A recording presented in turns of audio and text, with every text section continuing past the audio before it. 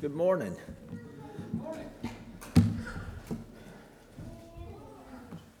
This past week, for most of you know, it's been sort of a up and down roller coaster for us as a family.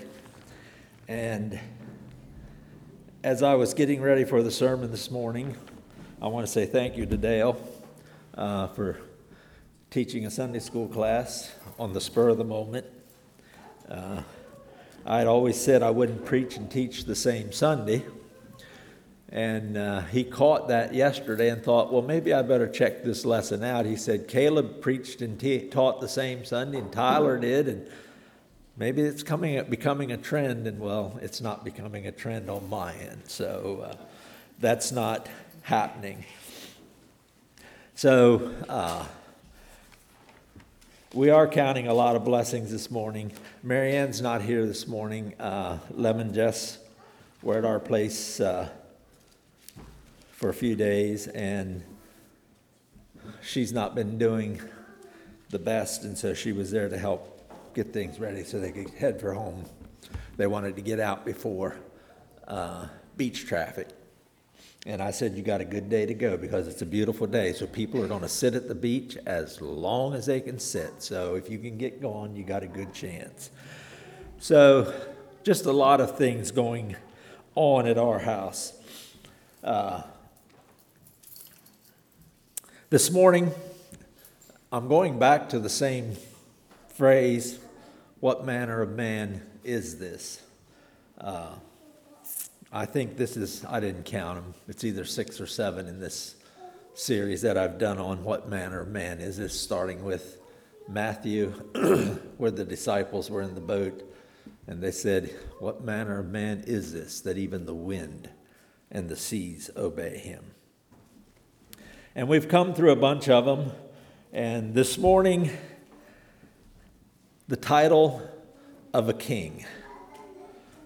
The kingship of Jesus. And I found it interesting that in this,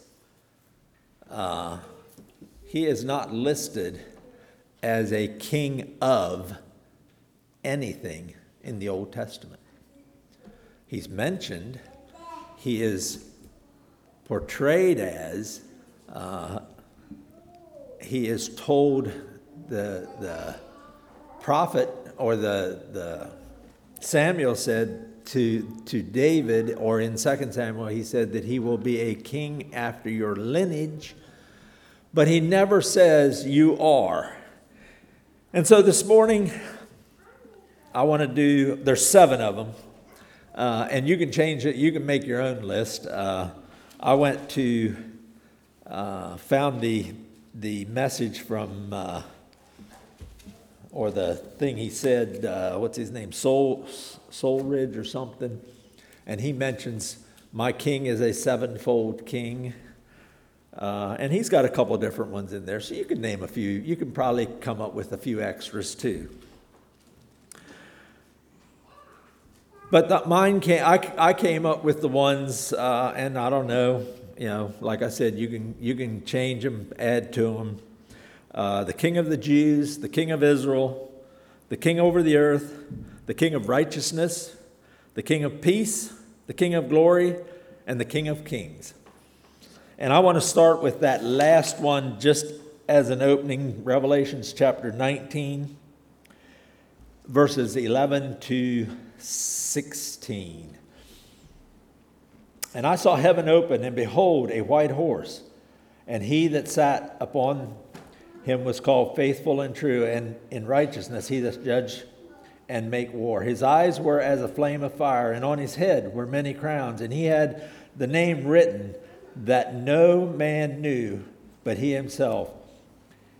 And he was clothed with a vesture dipped in blood, and his name on it is called the Word of God.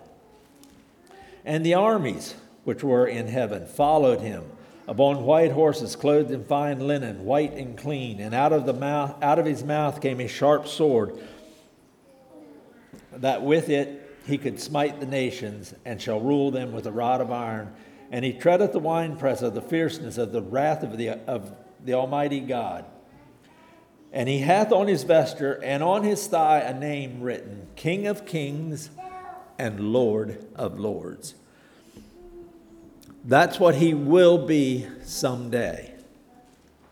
I want to go back to the other titles, and we'll come back to that one for just a little bit at the very end.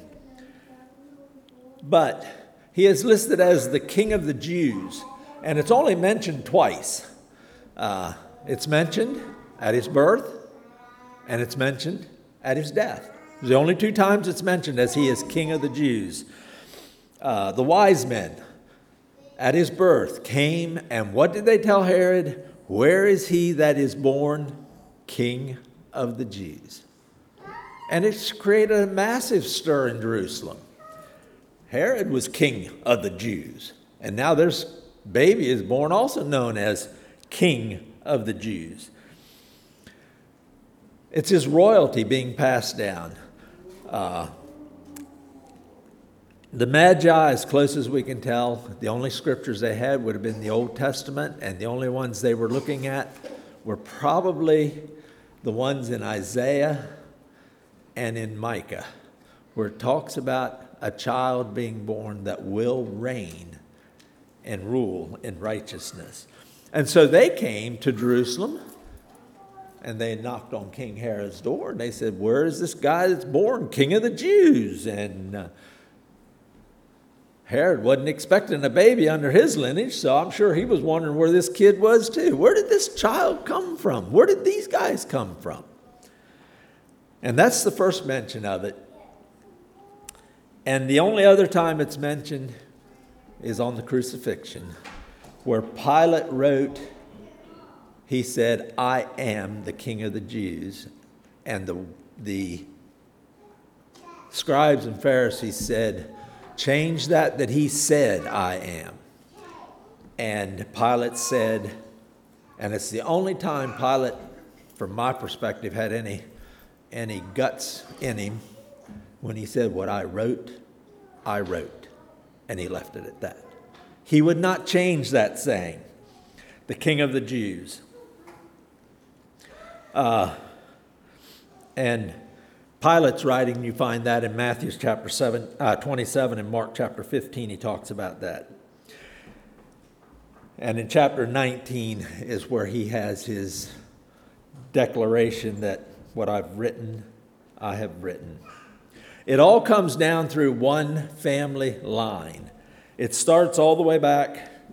I started at Abraham, but it actually starts before Abraham. It actually starts with Seth.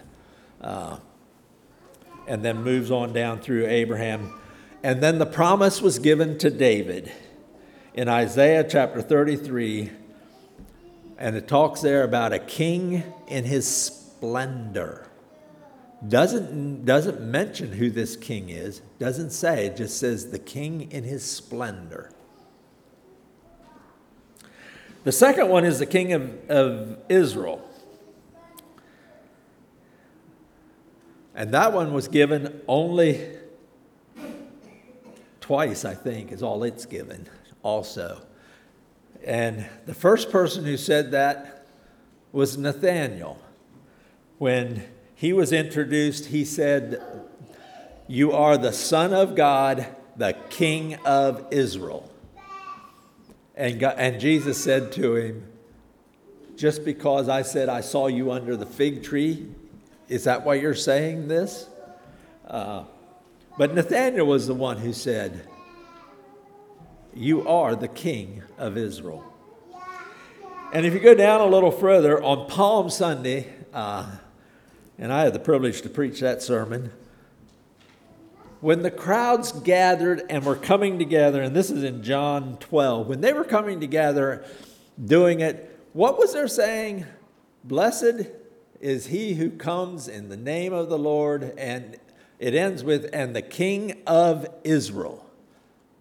And it created a stir. And when I think about the Roman soldiers standing there looking, watching, listening, and saying, the King of Israel? And this is just a mere crowd. We're ruling this place. What is this? And they were so used to seeing major disruptions over holidays. The Jews could create all kinds of trouble over their holidays. In 2 Samuel, and I'm going to turn to that one, chapter 7.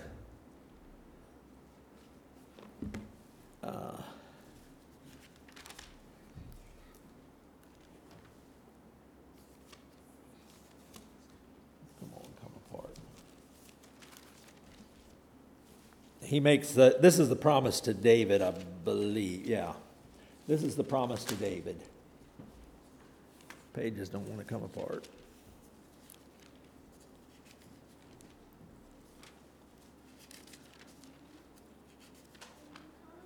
He says in verse 12, he says to,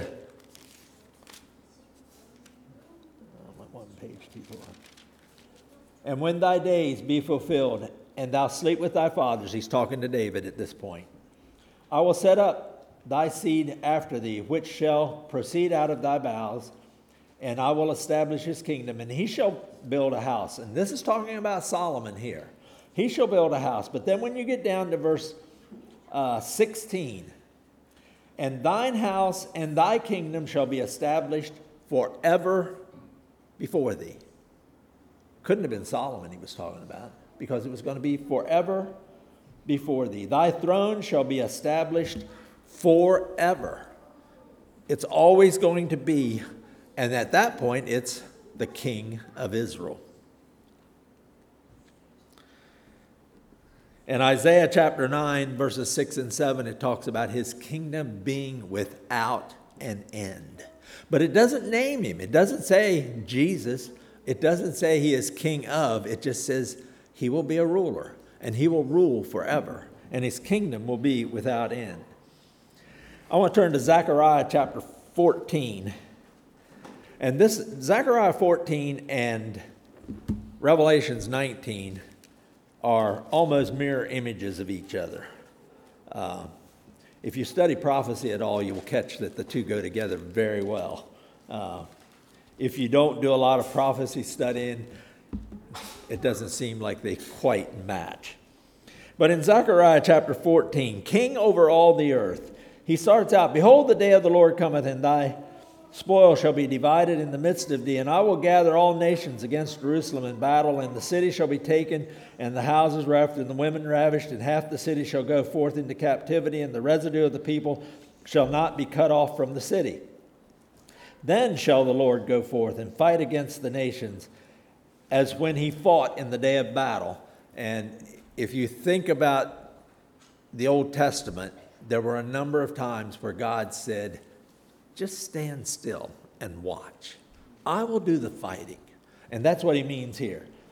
As he fought in the day of battle. And his feet shall stand upon the Mount of Olives, which is before Jerusalem on the east, and the Mount of Olives shall cleave in the midst thereof toward the east and toward the west, and there shall be a great valley, and half the mountain shall be moved toward the north, and half toward the south.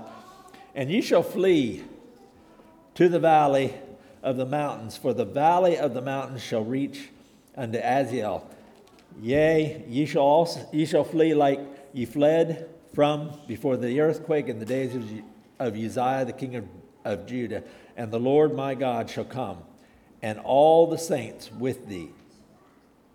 And it shall come to pass in that day that the light shall not be clear nor dark, but it shall be one day which shall be known to the Lord. Not one day nor night, but it shall come to pass that at evening time it shall be light. And it shall be in that day that the living waters shall go out from Jerusalem, half of them toward the former sea, and half of them toward the hinder sea. And one of those is listed as the Red Sea, and the other one is listed as the Mediterranean Sea. In summer and in winter it shall be, and the Lord shall be king over all the earth. The whole earth is filled with his glory. And in that day there shall be one Lord, and his name shall be one. He will be king over all the earth. And when you think about it, and the day we live in today, We are talking about two separate, different, distinct kingdoms. When Jesus came, he came as a king with redemption in mind. He is our Savior and our Lord. He did not come that first time as a king, as ruler. Revelation talks about him ruling the nations with a rod of iron. In the day we live in today, and back when he was proclaimed, it was proclaimed as in Isaiah as Emmanuel, God with us. And that's where it is today, God with us. So we're living in the redemption side of the kingdom right now. We're not living, and I hope not to be here, if I understand Scripture right, I won't be here when the rule part of the kingdom hits, when God's wrath is poured out and Christ comes back as King of Kings and Lord of Lords. He came to preach the kingdom of God. And that, I think James preached a series on the kingdom of God, and it is like unto. And it lists them, I think Luke has probably 8 or 9 listings of the kingdom of God is like unto. Matthew lists a couple. The kingdom of God is. And that's what Christ came to preach. He came to preach the kingdom of God, the good news to us that the kingdom of God is here. And that's what he has given us as a church the responsibility to do. We are to proclaim that kingdom. Matthew 28, the Great Commission. Go into all the earth and preach the gospel. The gospel is for the world. It's to be given out. It's not for us to keep. It's not for us to sit on. It's not for us to hang on to with a clenched fist. It is to be given out as a redemption. In that same, the other kingdom of that is a reigning kingdom, and that one is future, when he will be the government and he will rule with a rod of iron, and it will be just and it will be fair. There will be no what ifs. It's going to be direct. God's going to say, or Jesus is going to say while he's ruling, this is the way it's going to be. And what I find so interesting is there is a 1,000-year reign of Christ where all is well and good. And at the end of that 1,000-year reign, man immediately turns his back on God. It is such a clear picture of the children of Israel going through the wilderness, seeing miracle after miracle after miracle, and yet this miracle created this murmuring, this miracle created this murmuring, and it just went on and on and on. It was there. It was as near perfect as it could get. Shoes didn't wear out. Clothes didn't wear out. They had the sun, they had the cloud to cover them for shade during the day, and they had a fire by night to give them light. And yet, they didn't see God in it. And during that 1,000-year reign, when he is reigning at that point, man will still, when that reign is over, turn his back on God. And then everything will go crazy from that point. The fourth and the fifth one go right together. He is the King of righteousness, and he is also the King of peace. And those two come out of Hebrews chapter 7, where he met, or the actual story goes all the way back to Abraham when he met Melchizedek.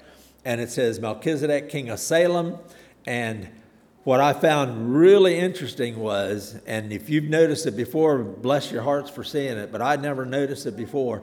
But when the king of Salem came out, what did he do? He offered Abraham bread and wine. The communion symbol. It's the first time that hit me, that those two go together. Melchizedek, he was a king, and yet in Hebrews he says he was a priest.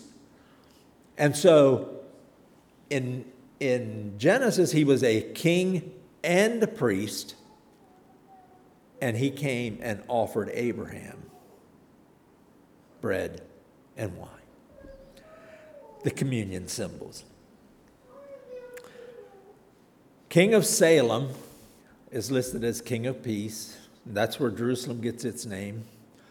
It was a city of peace, or supposedly, and it was anything but that over the centuries. And Melchizedek shows up,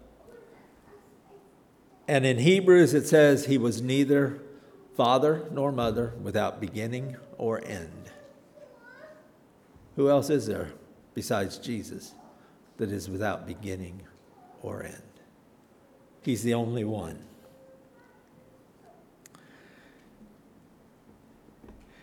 He is a king of righteousness. And if you want to put it real simple, he will always do what is right for us. Not necessarily what is right for us as we think is right, but he will do what is right for us when he thinks it's right. Abraham, at the time of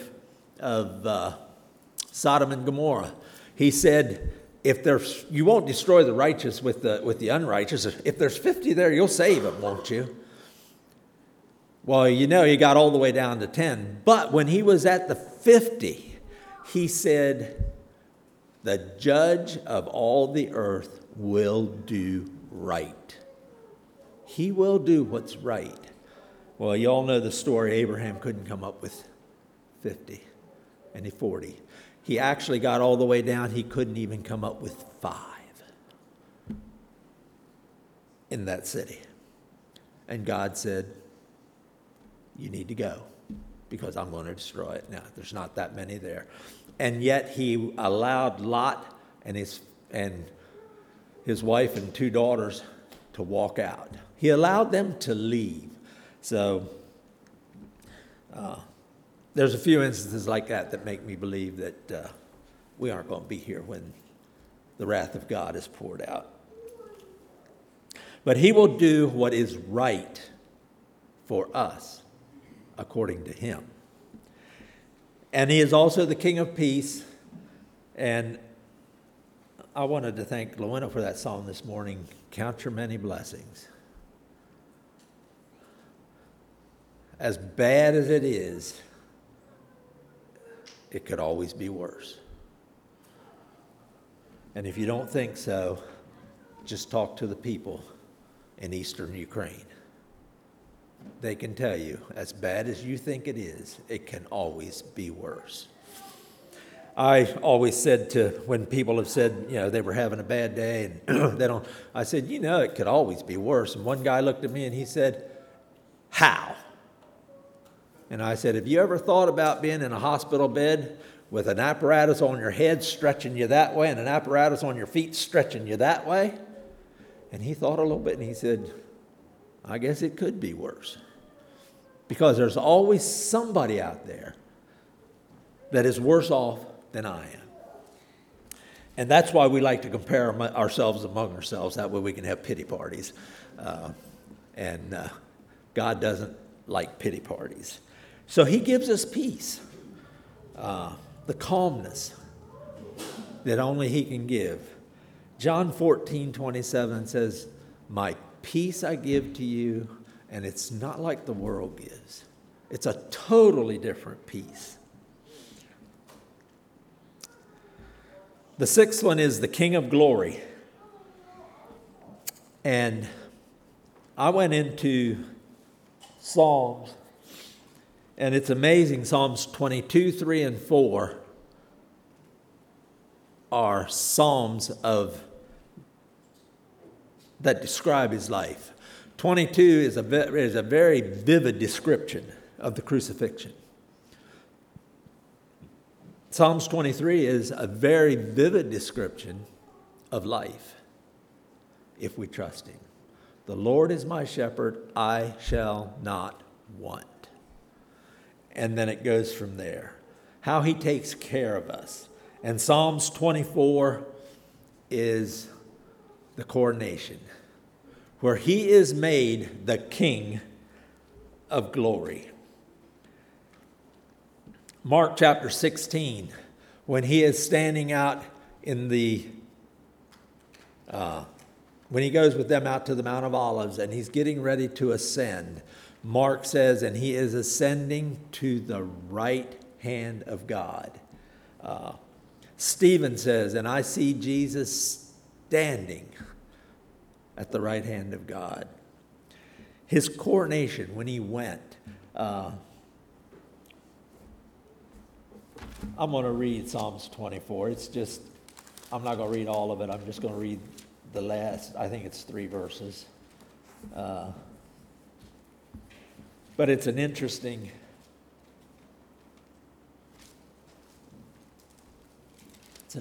psalm.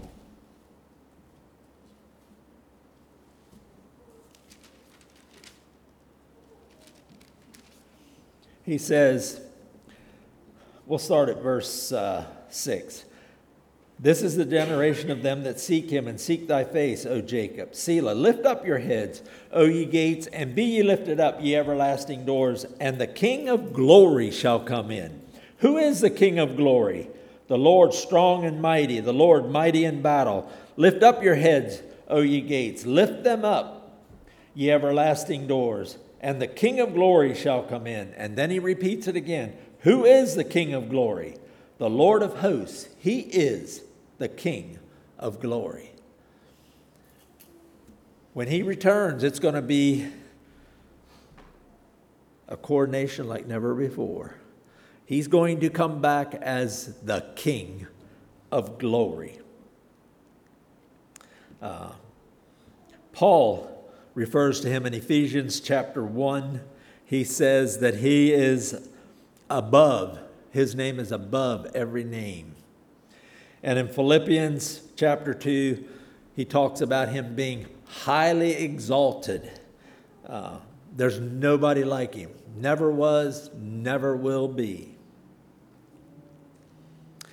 And the last one is the King of Kings. And this is his final title. There's no title given after this one because there's no need for another one. Who needs a title after you are given the title of King of Kings and Lord of Lords? There is no other title. When you think about it, we've seen a lot of, our generation hasn't, but we've seen a lot of people come and go. If you read history, you have Nebuchadnezzar and the Chaldeans conquering the world. You have the Medes and the Persians conquering the world. You have Alexander the Great conquering the world. You have the Romans. And then you have the dictators that we know of and have heard of. But not a single one of them has a king or a kingdom that is still standing. They have all fallen. They have all failed, and they will all fail. Even our present-day government, sometime along the way, is going to fall. It will need to fall for there to be one world government. And at the end of that one world government, there's going to be a white horse with a rider coming out of heaven. And on his vest and on his thighs is written, King of Kings and Lord of Lords. I have just a tail end of this one thing that I would like to read. I normally don't read stuff, but this is from Dr. Lockridge's message. And it's just the very end. I wish I could describe him to you, but he is indescribable. He's incomprehensible. He's invincible. He's irresistible. You can't get him out of your mind. You can't get him off your hands. You can't outlive him, and you can't live without him. The Pharisees couldn't stand him, but they found out they couldn't stop him. Pilate couldn't find any fault in him. The witnesses couldn't get their testimony to agree. Herod couldn't kill him. Death couldn't handle him. The grave couldn't hold him. That's my king. And thine is the kingdom and the power and the glory forever and ever. And however many evers you want to put on the end of that. Amen. There will never be another king like our King Jesus. Right now, it's a time of redemption, but there is a time coming when he will be King of kings and Lord of lords.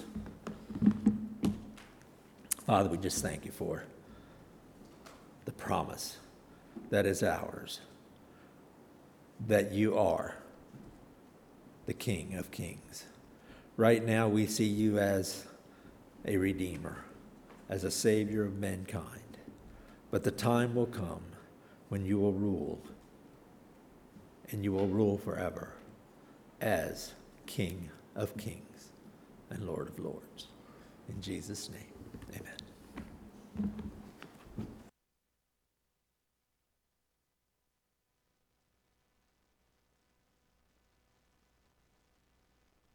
Behold, what manner of man is this who stands between God and man? His eyes are as a flame of fire, his fan is in his hand. John saw him in the 7 churches, as the sun in brilliancy. Behold, what manner of man is this? What manner of man is he? He's the Lord.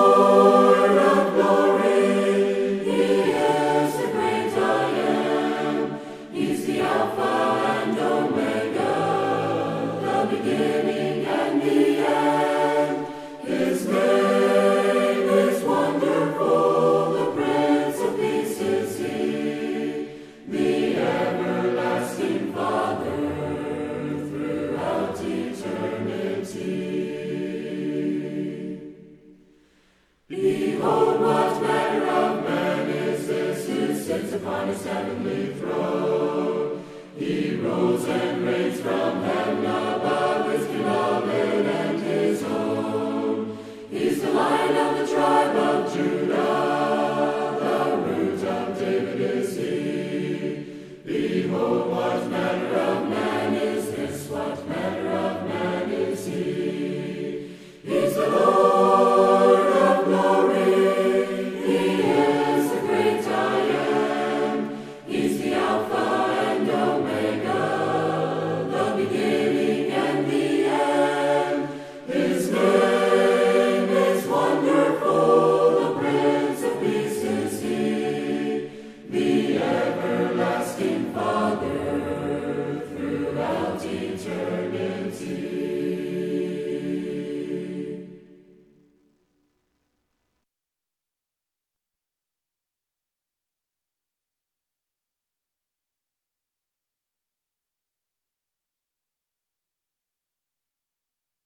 Message.